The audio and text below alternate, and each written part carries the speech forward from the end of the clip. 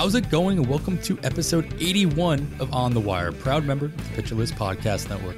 Follow the pod on the Twitter at OnTheWirePod. And of course, if you're listening on a platform that allows ratings and reviews, please take a second to let us know what you think. I am Adam Howe. You can follow me on the Twitter at 80grade. That's all spelled out. And I am once again joined by Kevin Hastings, who should be followed on the Twitter at HastingsKevin. And we are officially heading into 2023, Kevin. It was a nice little week off, I get, in a sense, as we put together our 2022 clip show, which was fun to listen to. But now we're steaming ahead toward the next season. And how many drafts have you already completed?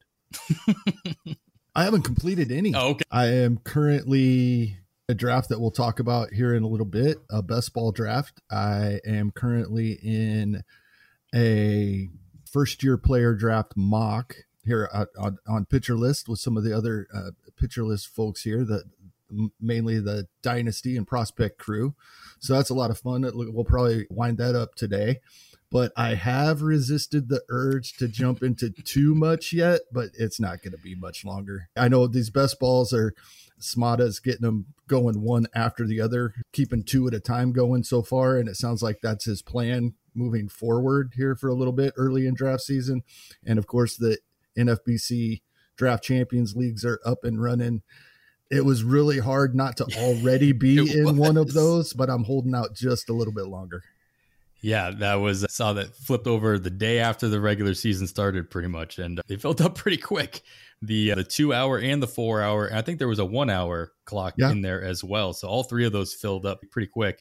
They've got the draft boards through the first 6 rounds over at the NFBC Twitter account. So if you're looking for some very early ADP data, that you're going to find the first 6 rounds for those two of those leagues posted up there. Yeah, it was hard to not jump in there. I'm doing the Pitcher List overall, 2 early mocks, if you will.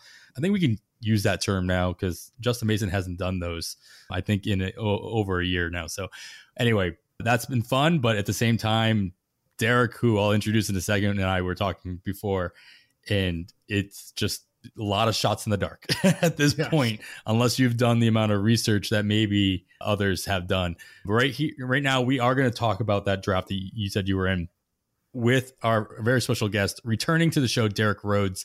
He joined us last offseason focusing on injury concerns with a little bit of talk about best balls. This time around, we're going to focus specifically on that specialty, and that's drafting best ball leagues, which you two have been participating in at least one of them, as we talked about.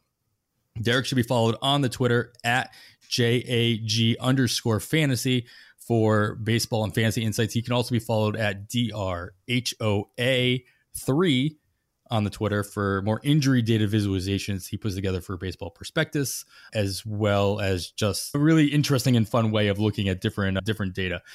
Derek finished last season 3rd best overall in the Earth Fantasy Baseball League, which Kevin and I are also part of. Congratulations, Derek, on beating both of us pretty handedly in that. He did win the Slarf chapter, which was the first season of his existence as he left the Glarf, started off Slarf. I just want to say all these ARF names as much as possible. Mm-hmm. So congratulations on that accomplishment, Derek, and welcome back to the show.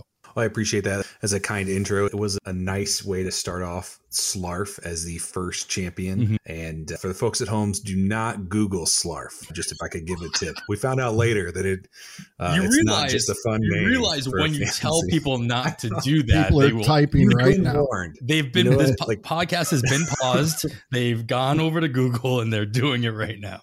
But I can't be held responsible. Once you've been warned, that's on you. We put the warning label on it. Now you can be adults and make the decision for yourselves. If you want that in your search history, but maybe at least put in the incognito mode. Yep. Yeah, definitely get the VPN, whatever you need to do. Mm-hmm. Yep. Not at work, folks. Yeah. Hey, you do you guys, whatever you want. I have not searched for Slarf on Google. I usually just look. You're winning. Yeah, I'm winning at life, and I'm going to continue just with that streak for now. We'll see. I'll let you all know if I ever succumb to the interest levels that it would be needed to actually put that into my search bar. Welcome back, Derek. Thank you for taking the time. We are going to talk a bit about best balls, as we alluded to a little bit earlier. We are going to start off, though, with a couple of pieces of news. There's going to be obviously lots of news to talk about throughout the offseason. Not much or all of it early on is going to be as fantasy relevant. It's more signings and how that it'll affect who's being cut or who's not, who's opting out of their contracts and all that. But there are two pieces of information that I saw come across the news desk that I would be interested to get your guys' take on. And I do believe there is some fantasy relevance, especially as you're drafting early on in these draft and holds and these best balls, and you're taking these darts. So these are things I think that need to be taken into account when you are throwing these darts. Kevin, I'm going to start with you on this one. It's partially playoff related, partially future related. The Yankees, they are going to be without they have been without two pretty big bullpen arms during the ALDS matchup, with Aroldis Chapman being left off the roster as part of some disciplinary measures, and then Scott Efros being left off with an elbow issue that ultimately is leading to him having to have Tommy John surgery.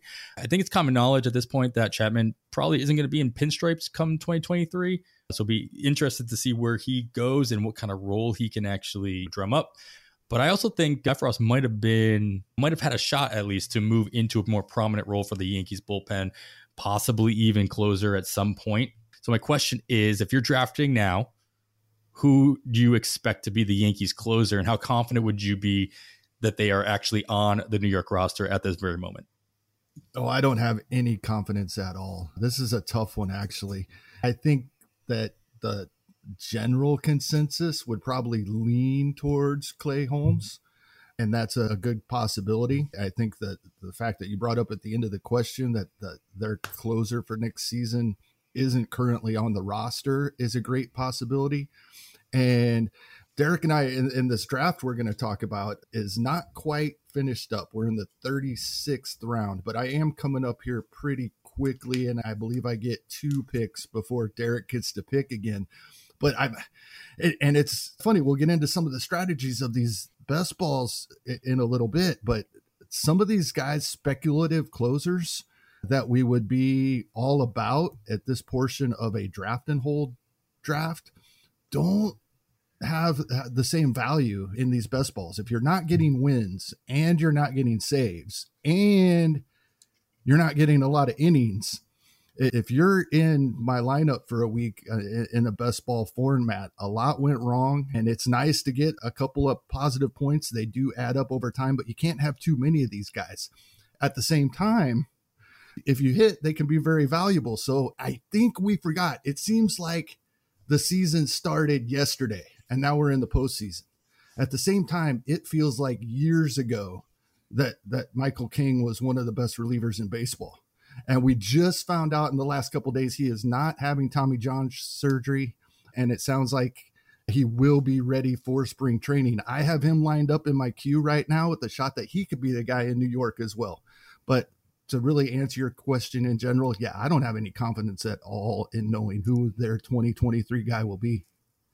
Derek, do you have any other thoughts on the New York bullpen as you're considering these drafts that were taking place right now? I don't know if I would do anything different than what Kevin said. I think when you look at a bullpen like the Yankees, I think this is the way. If you're going to speculate in best ball, and I don't know that I would recommend that, but if you were going to, you should speculate on good pitchers. So instead of trying to pick who you think is going to be, quote unquote, the closer, pick the best pitcher.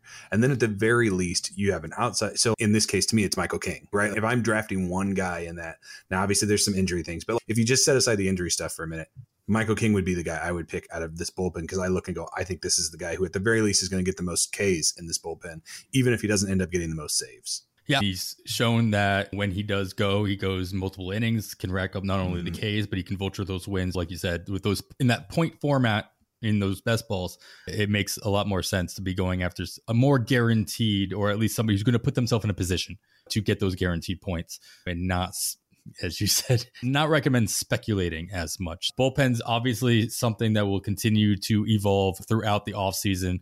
Many of the bullpens in the AL East, it seems, with Heimblum also mentioning he'll be going after some bullpen help in the offseason, seems to be in flux. So something to keep an eye out.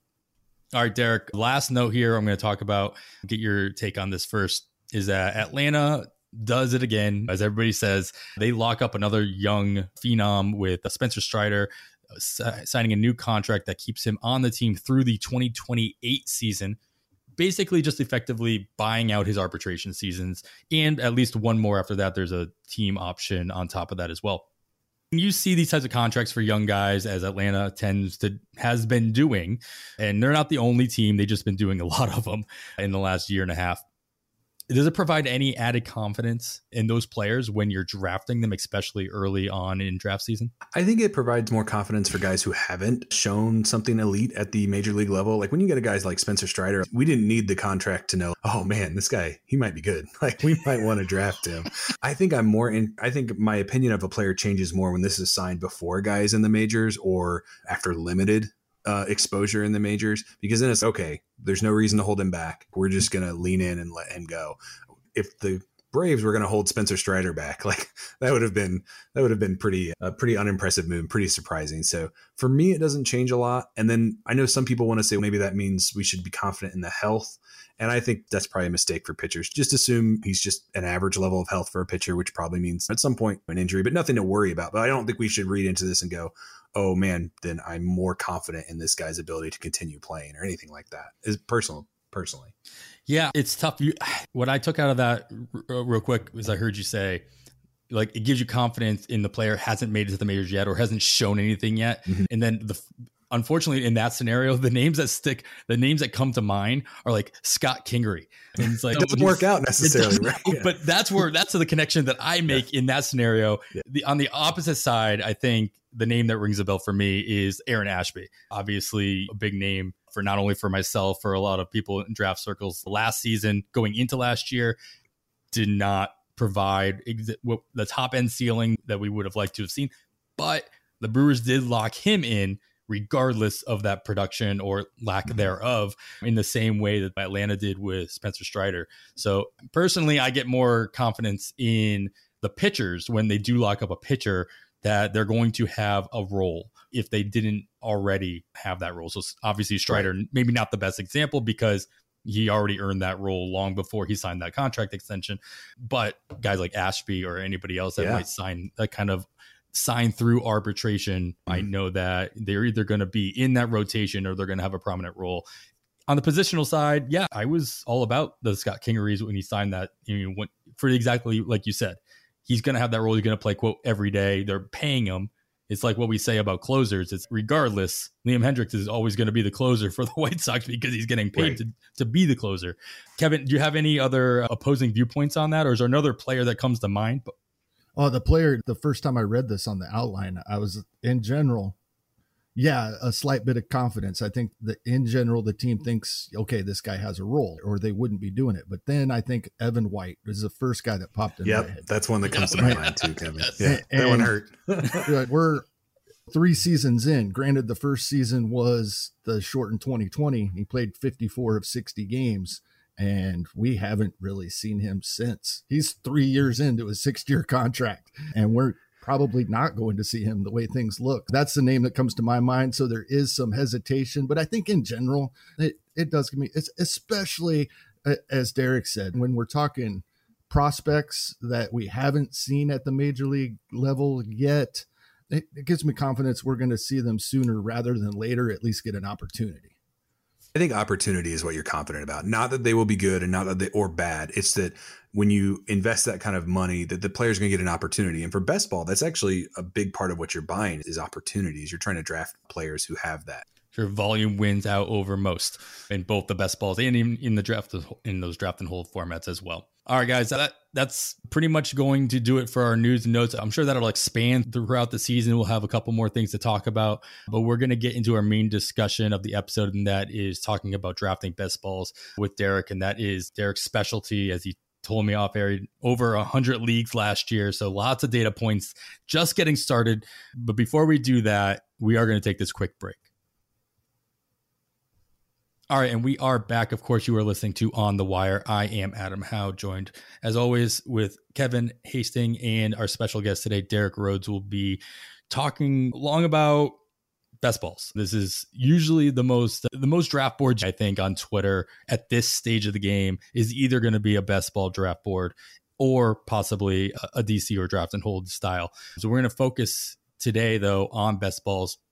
And Derek, what I want to ask you, though, is I don't play a lot of best balls. The only best balls or best ball like format that I play on a regular basis is Rhoads Slam, which still has some fab component to it. It's more like cut line on the NFBC platform.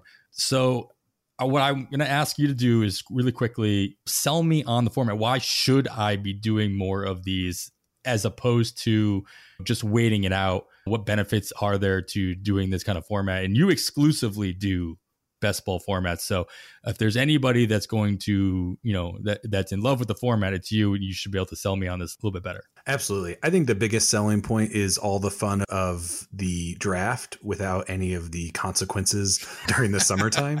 I do play almost exclusively best ball. I do my Slarf is the only non-best ball league that I did this year. And you won it. For me, I did win. I would call that luck. I maybe should quit playing non-best ball at this point now. But the big thing is just you don't have to manage it. It's just teams that like people love.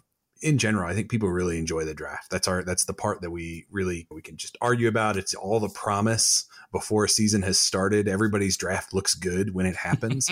And then you get to have all that joy. And then if it's a train wreck, you don't have to like deal with it. You don't have to try and fix it. It's done. And so that's what it is for me. I do a lot of leagues. I do about 100 leagues, but I'm actually less busy during the season than I am during the off season, which works well since injuries is what I do during the season. I'm pretty busy with that. And so being able to do it this way works really well for me. And the other thing I would say is price points. There are best balls that are as cheap as $10. And if you're somebody I want to have a little skin in a game or something, but I don't want to feel pressure or stress about how much money I have on a game, then I think that's really nice. Yeah. And you have a nice little one sheet over on your site. If you check, I'll have a link to that in the show description as well. But do you pronounce it Jag or do you just say? I do Jag. Okay, no, right. I pronounce it Jag. Yes. No, that's good clarity. Yeah, thank you. Appreciate that. So at jagfantasysports.com, there's I think it's right there. There's also your pinned tweet on your Twitter as well. You're simply the best ball guide. It's a nice little, I guess, 2-sheet technically or back and front. Mm-hmm. But can you give me a synopsis of that sheet verbally? Yeah. And then people can go and take a look at it after the fact about like where to play, how to play, sure, and how to get into it. Absolutely. So my goal was just for people, because it's not the most common, I think, in baseball. And so I was just trying to intro. And so what it does is it walks through the two most popular best ball options that are out there. Fantrax runs a lot of best ball, and then the NFBC, as well as under their umbrella, is the BB10 product. They are the two main options for best ball. And so this just runs through the scoring difference, the different price points, there's a good amount of variation between Fantrax and the NFBC. The NFBC plays a lot closer to Roto in its point scoring. If you're completely new to best ball, I guess I should have said this. Best ball is points. It's all points. You draft, and then throughout the year, the computer sets your best lineup based on what you've drafted. So every week it sets the best lineup for that week, taking the players that you've drafted. Every site has different roster requirements and have a pretty deep bench. The drafts are anywhere between 34 rounds to 45 rounds generally, depending on which format you're in. So they're pretty deep leagues. But I just walk through the kind of the differences, how 1-point system favors certain types of players. For instance, as I said, the NFBC is more of a Roto mindset. So they tried to mimic their points closer to what you would see from 5x5. So steals are more valuable on that platform. Saves are more valuable on that platform relative to Fantrax, which actually has more of an OBP centric, OBP power, and then a volume pitching focus with their point scoring. They use quality starts as a stat, for instance. I break down that sheet really is helpful. So you can see those differences. I have a couple examples about players who play up on one format and down on another format and things like that. So that kind of breaks that down, because if you come in not knowing, you can really be at a disadvantage if the other folks in the league have some idea of these differences. Kevin, we're going to talk about your guys' draft in a little bit, but so you're doing this best ball draft as well with Derek. Do you find yourself compartmentalizing your formats when you're drafting? Because this would be my fear. Getting into these best balls, I wouldn't want to stop drafting. As Derek, as you put it, it's like all the fun of drafting and not having to worry about the rest of the regular season. But then I would be worried that I would end up intermingling my best ball drafts with my draft and holds, and then later on draft season with fab as well. I already have concerns mixing and matching my draft and holds with my fab leagues. Never mind best balls, which are, as Derek pointed out, point league. Do you think that fear is unfounded, or do you have that same kind of mentality where you'll stop drafting best ball leagues at a certain point and then move on to a different format? No, typically your concern, I understand completely, but I think that is an advantage. There's a lot of people out there doing a lot of these best ball drafts, and you can tell who aren't those people. Typically, you can tell by some of their draft picks. I highly recommend, no matter what format you're doing, just plug the scoring into an auction calculator. We're not doing an auction, but plug the scoring into an auction calculator. There are some big swings that you wouldn't think of right off the top of your head. And I make sure to do that before I'm doing any draft. Even we've been drafting roto leagues for many years now, and I still make sure everything is exact, dependent on the league format, just to make sure there's not anything that's going to be drastically different that I wouldn't think of. So the concern is there. Just be careful. Make sure that you're not falling into that trap. And then it is an advantage. There's going to be a few people in every one of these leagues that you draft that probably haven't separated it that way. I would say it's more challenging for people who do feel-based drafting, who they have their rankings. Because I think a lot of people, when they make rankings per se, they make them based on roto, like a 5x5 roto mentality. And it's hard to mentally translate that on the fly to a best ball. I think the people who can more easily transition are people who use more of a roto, like an auction calculator, like Kevin said, or some type of formula to get a rough idea of their valuations, because that helps the differences between the formats jump out. And it actually helps you make the transition because you don't have to mentally think about the different kinds of players. The valuation itself will help you get into the right space. So I think the people I see struggle are people who have more of a feel-based drafting. And I don't mean that in a negative, because I think can be very successful. I just mean, I think it's harder to translate that to a completely different format. Yeah, it can be like drafting numbers and not names for the most part. If you can actually do that auction calculator you guys are talking about, and then black out all the names on the left column and just draft based on what you're seeing, those valuations.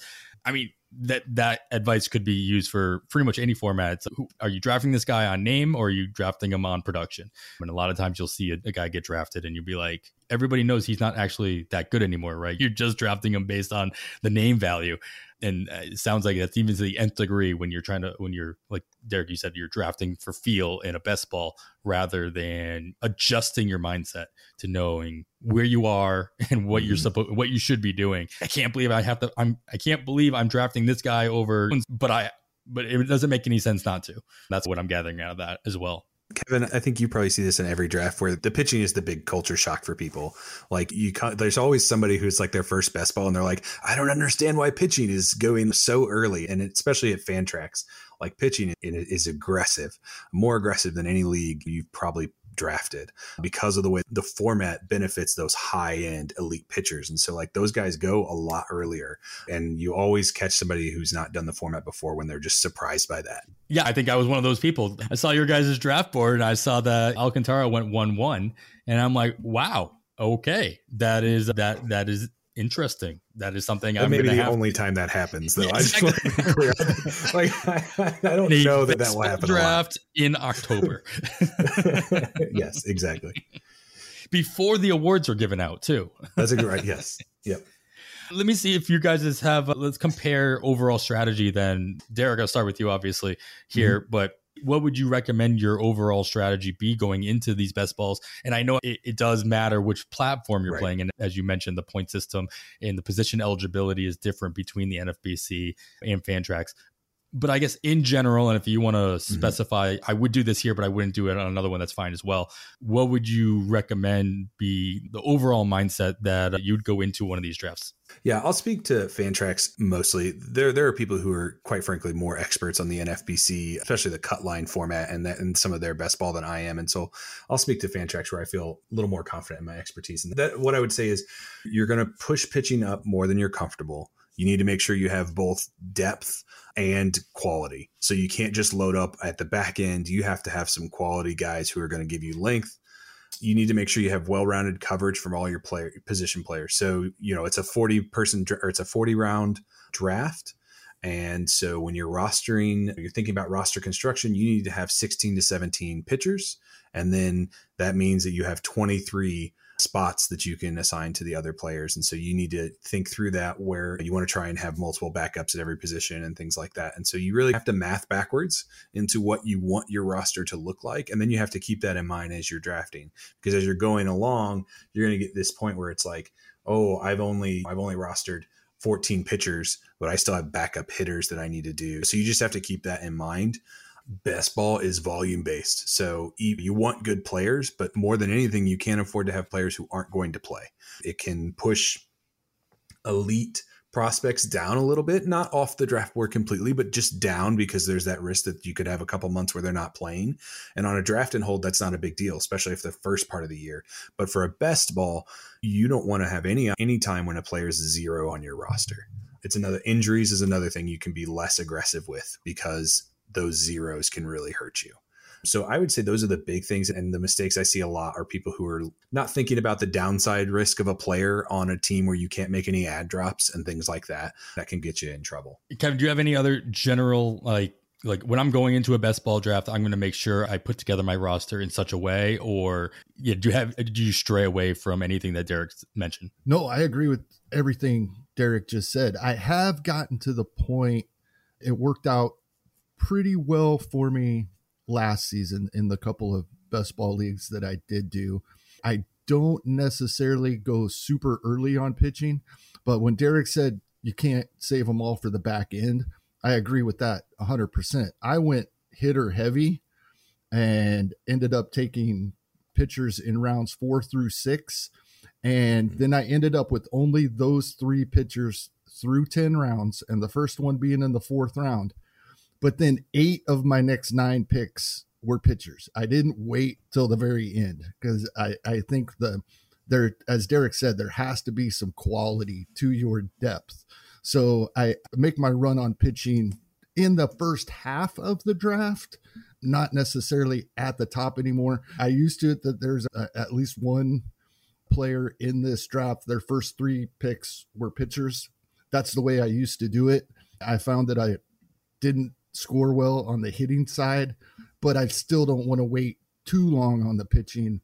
And I definitely, once I catch up in the number of pitchers I'm rostering, it towards the later portion of the first half of the draft, I'm not just going to catch up. I'm going to go ahead of everybody else and try to get more quality depth than they have. The one question I have for both of you guys is, let me know if this is like a fallacy or if this is something that's just not actually true. But especially with pitchers, I remember a couple of years ago, I did draft a best ball and I drafted like German Marquez. And I also think Robbie Ray in that same draft. And I got some flack for it. But then I also had other people in my ear saying, no, these guys are better in a best ball format, because when they do poorly, it doesn't hurt you, because more than likely somebody else on your bench did just enough more that you only get the good, you don't get the bad.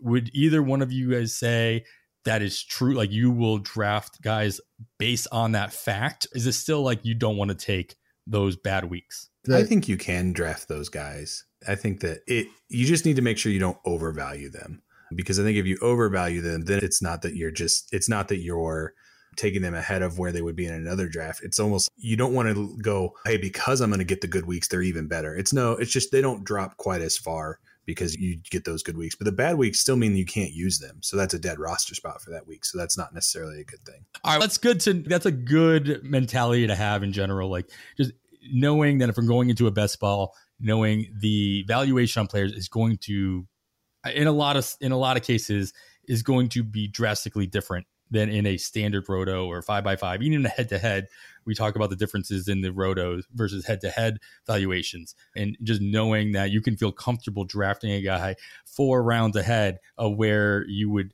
feel comfortable doing it in a roto standard league, just because the valuation, the points difference, and everything else is putting into account. So I guess I'll just echo what you guys have both said. Utilize those auction calculators. At least this is my takeaway. Utilize those auction calculators and sure, manipulate what you think the players are going to do, especially none of the projections are out now. You've got to put together your own expectations statistically, but kind of trust the valuation based on the point system that you're plugging into that auction calculator. I think most of us realize that Fangraphs one, just because you can manipulate the points structure pretty easily on that. Yeah. The other thing, like when you mentioned Herman Marquez specifically, some of these guys, maybe not necessarily a pitcher for the Rockies, but maybe other National League West pitchers that are going to end up pitching in Coors a couple times throughout the year, that I'm more apt to take them in a best ball draft. And it's not missing the bad starts. How frustrating is it throughout the season when we put a good pitcher on our bench because he's going to Coors and then he goes there and shoves? We still get credit for those outings. Sure. That's a big thing. Yep. That's a good point. Yeah, absolutely. And then, the same thing can be true on the hitting side when you get a very streaky hitter and you sit him because he's facing 3 lefties in the week or something like that. And somehow the reverse splits work out and you lose out on those 2 home runs. So yeah, I get what you're saying on that. All right, let's talk about some of these players. There's 2 things I want to talk about here. And that is, overall, we're talking about some targets and some avoids that in this format. And Derek, you put out a pretty interesting tweet the other day, and I copied and pasted it here, but it's way too long, so I'm not gonna talk about it specifically. But basically, it sounds like you took players that were drafted in best balls on the NFBC platform, and you want to compare, if you drafted this player, you did X amount better than the teams that did not draft this player on an individual player basis, and then the reverse would be true as well, and players that did not draft this player, et cetera, et cetera. What were the results? And if you go follow Derek on Twitter, you can find at least the top couple results as people were guessing. But ultimately, what did you find from crunching those numbers? So what I was trying to come up with is the idea is, hey, how much does one player matter and which players are the ones that matter the most, both positively or negatively? So I'm looking at average scores of the teams that either did or didn't have that player. And so my thought process was maybe this can help narrow down on the type of players that can lead to success and the type of players that you need to think about avoiding. And it did some of that. It alluded to some things. Now, this was for the NFBC format, the best balls. They're 12 teams and they're between 45 and 50 players deep. So it doesn't include their cut line format. And they had about 75 of those leagues. And what I found is that the player that was the most beneficial, if you included, as long as you eliminated small samples. So a guy had to be drafted in at least half the leagues or something like that. Because actually Spencer Strider was a huge one, but he was only drafted in a handful of leagues in that format because of the uncertain playing time. Shohei Ohtani was the most, by this one metric, which certainly isn't all inclusive, the most valuable player, like one player that made a difference in scoring for a team. He was a positive 633 points for the teams that drafted him on average over the teams that didn't draft him on average. Now, that is not maybe too shocking on the NFBC, because there he is like a cheat code, because they wait until the end of the week to decide if he's better served for your team as a pitcher or a hitter. Unlike when in a roto format where you have to decide early in the week, you get to wait to see what happens. And then whatever he would benefit you most as, that's what he goes. It really is. It's like an added roster spot for best ball. It solidified him as being a 1.1 player for this format, at least from a valuation standpoint. Then on the flip side, the most negative player, the player that was single-handedly was the biggest difference in scoring, was Fernando Tatis Jr., which again makes sense, right? A player drafted pretty high. So your opportunity cost, if you drafted him, you didn't get to draft somebody else who was a very good player. And he played not at all, right? So you took a 0 at a position that most people probably got 500, 600 points. So he was on average, he cost his teams about 578 points. I think that's a really fun way to look at it. And like Adam said, go check out the thread, because there's a lot of discussion about the types of players who are more beneficial or less beneficial. Yeah, you said like Ohtani gave a team 633 more points than if you didn't draft him. And then the example you gave in your original tweet, though, is like Tony Kemp. He averaged 469 more points. So in general, that's still a lot of points. And this is Tony Kemp we're talking about, not Shohei Ohtani, which, by the way, I just make it official. Derek just named Shohei Ohtani the MVP. Sorry, Aaron Judge. I'm just going to make sure I get that out there. We all heard it and it's recorded. But I'm committed. Yeah, exactly. So it's interesting to see the obvious. I think the Fernando Tatis Jr. was a pretty obvious one. People didn't get it right away, but it was pretty obvious just to the fact that, you drafted him in probably the first round in most cases, and he played 0 games. As you mentioned, you want to avoid taking zeros pretty much at every point in the draft, especially your first 2 rounds, 2-round picks. Does any of this surprise you, Kevin? Does this kind of information, in a general sense, sway your overall strategy when drafting best balls in general, or is it all seem pretty, exactly what you expected? It's pretty much what I expected. There's always a couple names that surprise you a little bit, and like Derek said, then you go look at that type of player, not just that specific player. And Ohtani brings up a good point as well when we're looking at different formats. Not only is it the pitcher/hitter split for Ohtani, in the Fantrax version of these best ball formats, there's no multi-positional eligibility. The players are assigned one position, and those will not change from now until the end of next season. So it's something to keep in mind when you're looking at NFBC formats where you do get the multi-positional eligibility. That drastically increases the value of those types of players. And in NFBC, they gain eligibility throughout the season as well. Yes, Fantrax, like you mentioned, they like Ohtani is an outfielder in Fantrax. It's the only place you'll find Ohtani as an outfielder. Yep. But he's an outfielder, and even if he starts playing first base, he doesn't gain first base eligibility.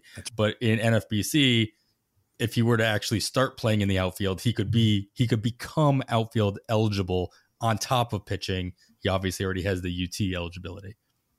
Yeah. And then one more thing, Adam, you were talking about Tony Kemp being an odd, and I picked him because I was like, nobody will guess Tony Kemp for anything plus or minus. So I was like, this is just it won't give away the farm. But a player like Tony Kemp being on this list is probably more about the people who drafted him and the types of players and managers who are like, this player makes sense on my roster, as opposed to the player itself. And so then you go, okay, what about him as a player was interesting to a drafter who often scored higher than other people? So it's more that's almost a testament to the quality of the drafter as much as it is the player, because Tony Kemp did not score that many points this year, but he was eligible at second base and outfield.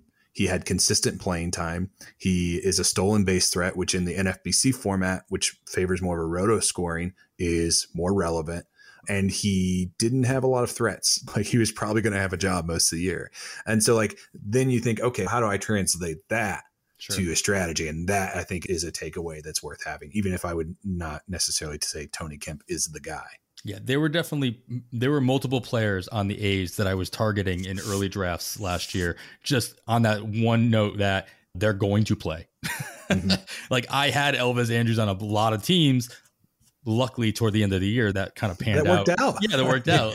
Finally, it took a couple months, but it worked out nicely. But the volume was always going to be there. Tony Kemp was another example, and there are plenty of other A's players that kind of fit that mold, just because the A's have $0 guaranteed on their contract going right now at this very moment until they actually offer arbitration. They have $0 committed across the board. So it's like the players.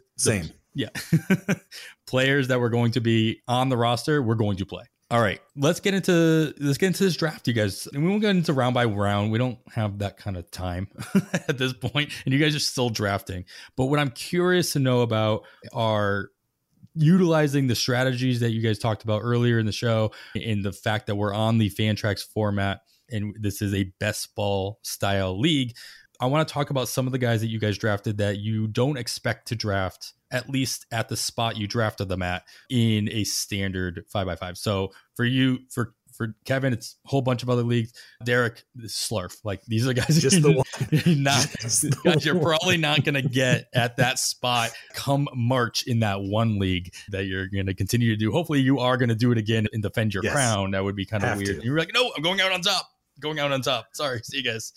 So I want you guys to give me a player that you guys targeted in this best ball draft well before you would have to target them in a standard format, 5x5, what have you.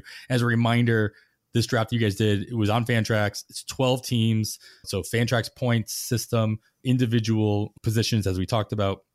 And yeah, there's money on the line here, but ultimately I don't think that's playing that much of a role in your strategies. Derek, give me a guy that, again, you got in this draft that you think you wouldn't have to pay up as much in a regular draft. Yeah, so I've got two, one that I drafted and one that somebody else drafted. So the one that somebody else drafted, which I think this is a great example, especially if you compare it to a roto, is Kyle Schwarber. Kyle Schwarber went in the 4th round, the first pick of the 4th round in this league. His batting average does not mean anything in this league. You get all the benefit of his power, his on-base ability, the counting stats, and none of the negative of the batting average that you would have to deal with in a roto league. So he's a perfect kind of player who's like incredibly valuable in this format. And then the player that I drafted higher that I would probably expect to go lower would have been Martin Perez. So it's a 12 person league, and I drafted him in the 14th, second pick of the 14th round. And it's just a volume play because of the way that best ball rewards volume in a way that in roto, not getting the Ks would be a problem. And obviously the risk of being on a bad team and not getting as many wins and things like that are all negatives. They're not as big of negatives in this format. And even then, that's probably earlier than I would have expected him to go, but you're still trying to figure out where these guys are going to end up. Yeah, we were talking about, before we started recording, it's like a lot of these drafts are just data collection, right? It's just like trying to get as much information as you go along into draft season rather than just relying on ADPs. We'll talk about it once ADPs are actually start getting announced as more and more drafts get collected in. But it is one thing to look at that list, and it's another thing to be involved and be in the draft and kind of feel why that player was picked at that point, roster construction and all that. Kevin, do you have another player that you feel as though you had to grab earlier in this draft than you would expect to have to get later on in a standard league? Yeah, I went with a guy later in the draft, so it's hard to know if this is going to actually turn out to be true, because I think the more people dig into this guy, he might move up a little bit. But I'm talking about Seth Brown in Oakland. And the cool thing about the points format for these best balls, not only like Derek just mentioned, the batting average doesn't matter to me. Indirectly, the more hits, the better, but the average itself doesn't matter directly. And the stolen bases do add up over time. So we don't specifically need the stolen base category, but his double-digit steals add up. Also, extra base hits that aren't home runs add up over time. Seth Brown had more doubles than home runs to pile on top in a point scoring format. I got him in the 20th round here and before pick 240. I don't think he'll be going that high in fab leagues when we get into it. I think he would be a few rounds later unless people are really buying into those stolen bases that we did talk about mid-season at one point. It was funny. But yeah, I like Seth Brown here in this points format because like Derek said with Schwarber, and this is a cheaper guy later for some of the same reasons. Yeah, that batting average doesn't hurt me. I can't wait to see the tweets or the memes. There's like, why draft Kyle Schwarber in the 4th round when you can get Seth Brown in the 20th? That's all I see right now. All right, let's flip it over then. Kevin, I'll stick with you here. Talk to me about a player that you drafted here that you expect to have to pay up more so in a standard format. So this was difficult for me because I went hitters early in the first 3 rounds and then grabbed a few pitchers and then went back and got some players. But I'm going with my 2nd round pick here. And it may not be as much to do with the format as I think he's going to move up into the 1st round. as we move along. Maybe even in these best balls, this may be an outlier because he ended up overall for the season much better than I think people realize. And that's Bo Bichette.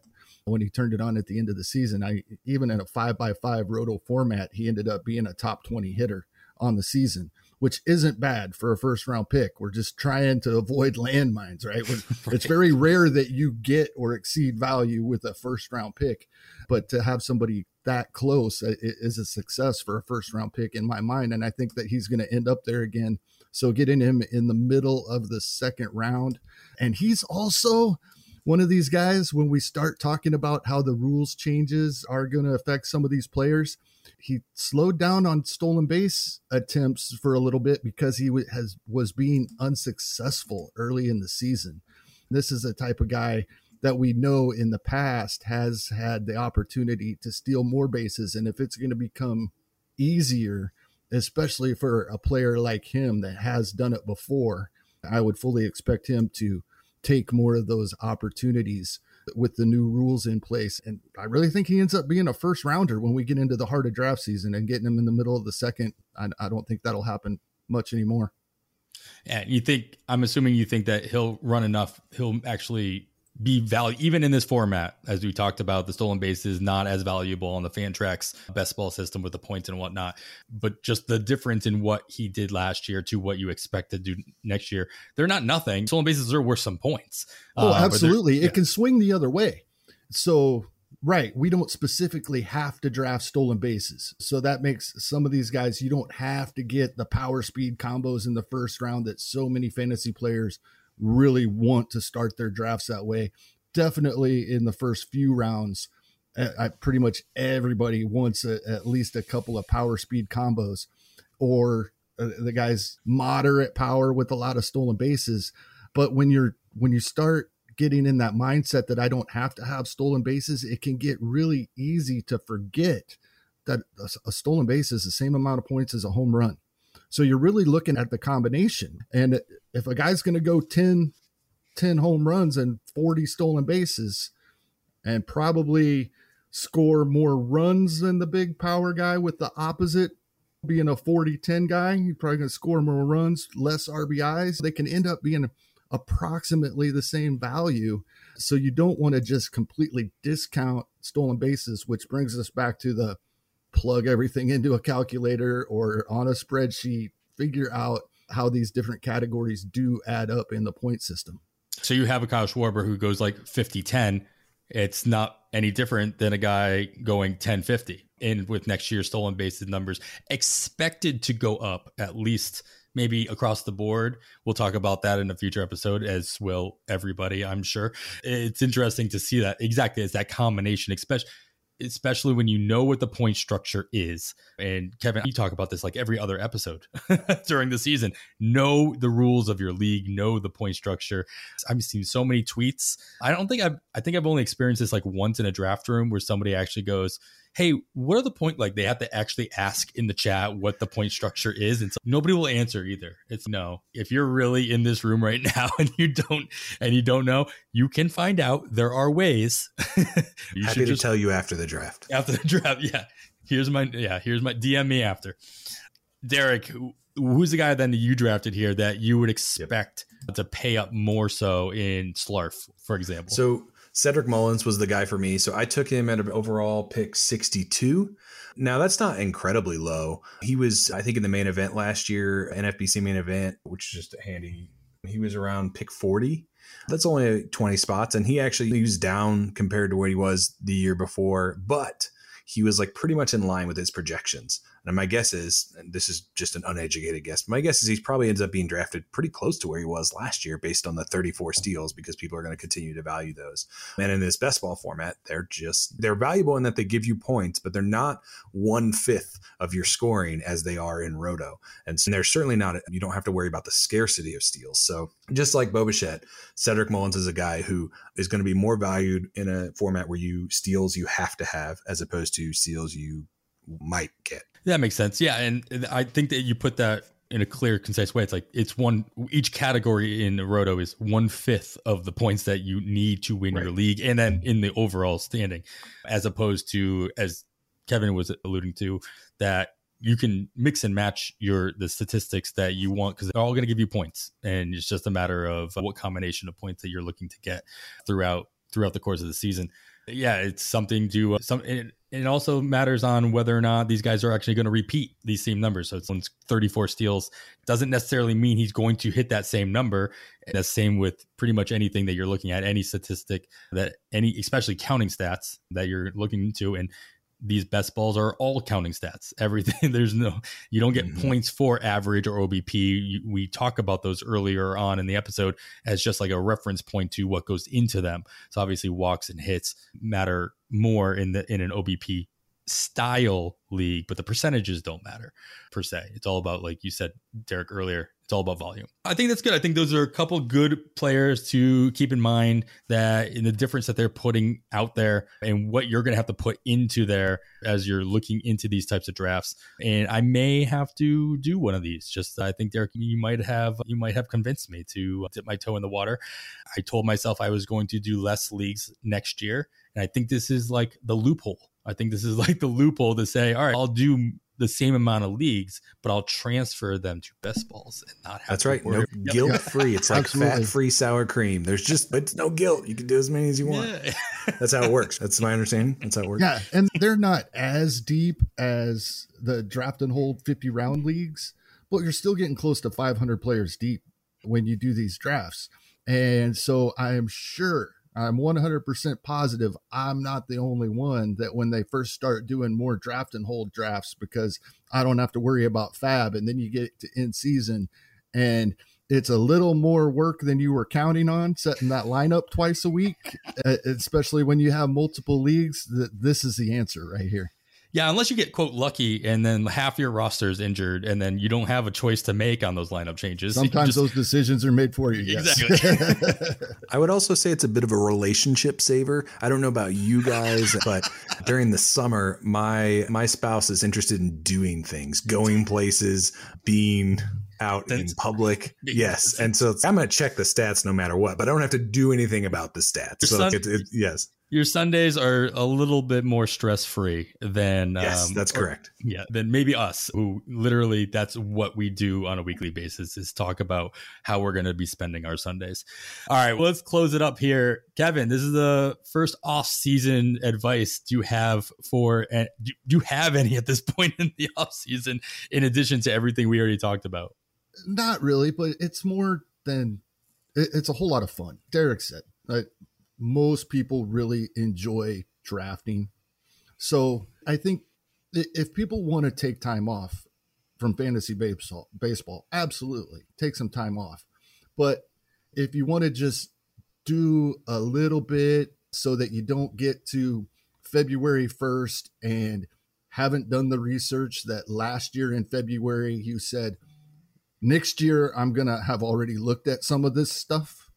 Jump in a best ball once in a while. That they're slow drafts, and it's an easy way to start looking at the player pool. And no matter how many drafts I do, every draft I am in, at some point there's a pick that I'm like, I should have been considering that guy last round, and I didn't. Why didn't I? And that's one of the huge things I get out of this. So it's a great time, and it'll also help you get familiar with the player pool for next season. Yeah, and we will be drafting soon. We'll be announcing our listener leagues by the very latest, by the end of the month, but probably within the next 2 weeks. We'll have a sign-up sheet for all of the On the Wire listener leagues. And so you can, if you want to get into those Fab League drafts early and often, we will have them available for you. Kevin, I think you did your first Fab League last year was a main event qualifier, and I don't think you did that until December. So even November, one of the first Fab Leagues that even offered. Yeah. FBC. Yep. So I think that's our goal. I think our goal is to open up our first league before any NFBC Fab Leagues open up. So that'll be our unofficial goal here. I know that we can't do it until they turn the site over completely in November after playoffs are over. So look for that coming forth. That's gonna do it for this episode. Derek, I want to thank you once again for rejoining us. As I realized before we recorded, you were our first guest of the 2022 2022 off season or leading in, and now you're our first guest heading into the 2023 off season. So this obviously has become an annual tradition for us. So we'll make sure it would be nice to have you back on before the off season. We're nice to have you in the same spot. We'll pencil you in early to mid October in 2023 as well. But can you let everybody know remind everybody where they can follow you, where they can find the Twitter feed where we talked about those differences, all the stuff that you're working on, and anything else that I'm missing? Absolutely. And I appreciate you guys having me on. I enjoy it. It's a nice way to start the off season. And I definitely have it in my calendar for 2023, October 2023. But yeah, you can find me on Twitter. My main account is at DRHOA3. And I'll do some fantasy baseball stuff there, but it's a lot of injury stuff. It's a lot of my work with Baseball Prospectus, which is all injury based. But then best ball specific content, which is at JAG _fantasy. And that's where anything best ball, any research that I do, or if I'm posting best ball boards and stuff like that, it'll be there. And that thread is there.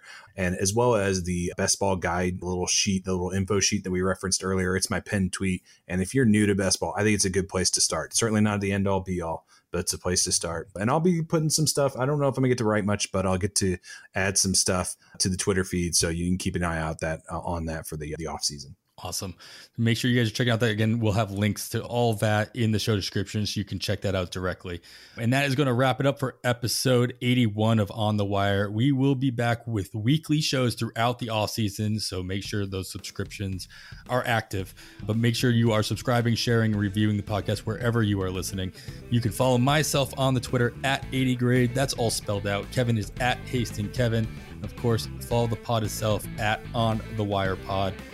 Once again, thank our guest, Derek Rhoads, for joining us. He should be followed at both JAG _fantasy and at DRHOA3. After all that, I am Adam Howe, and on behalf of Kevin Hastings, thanks for listening. We bid you goodbye.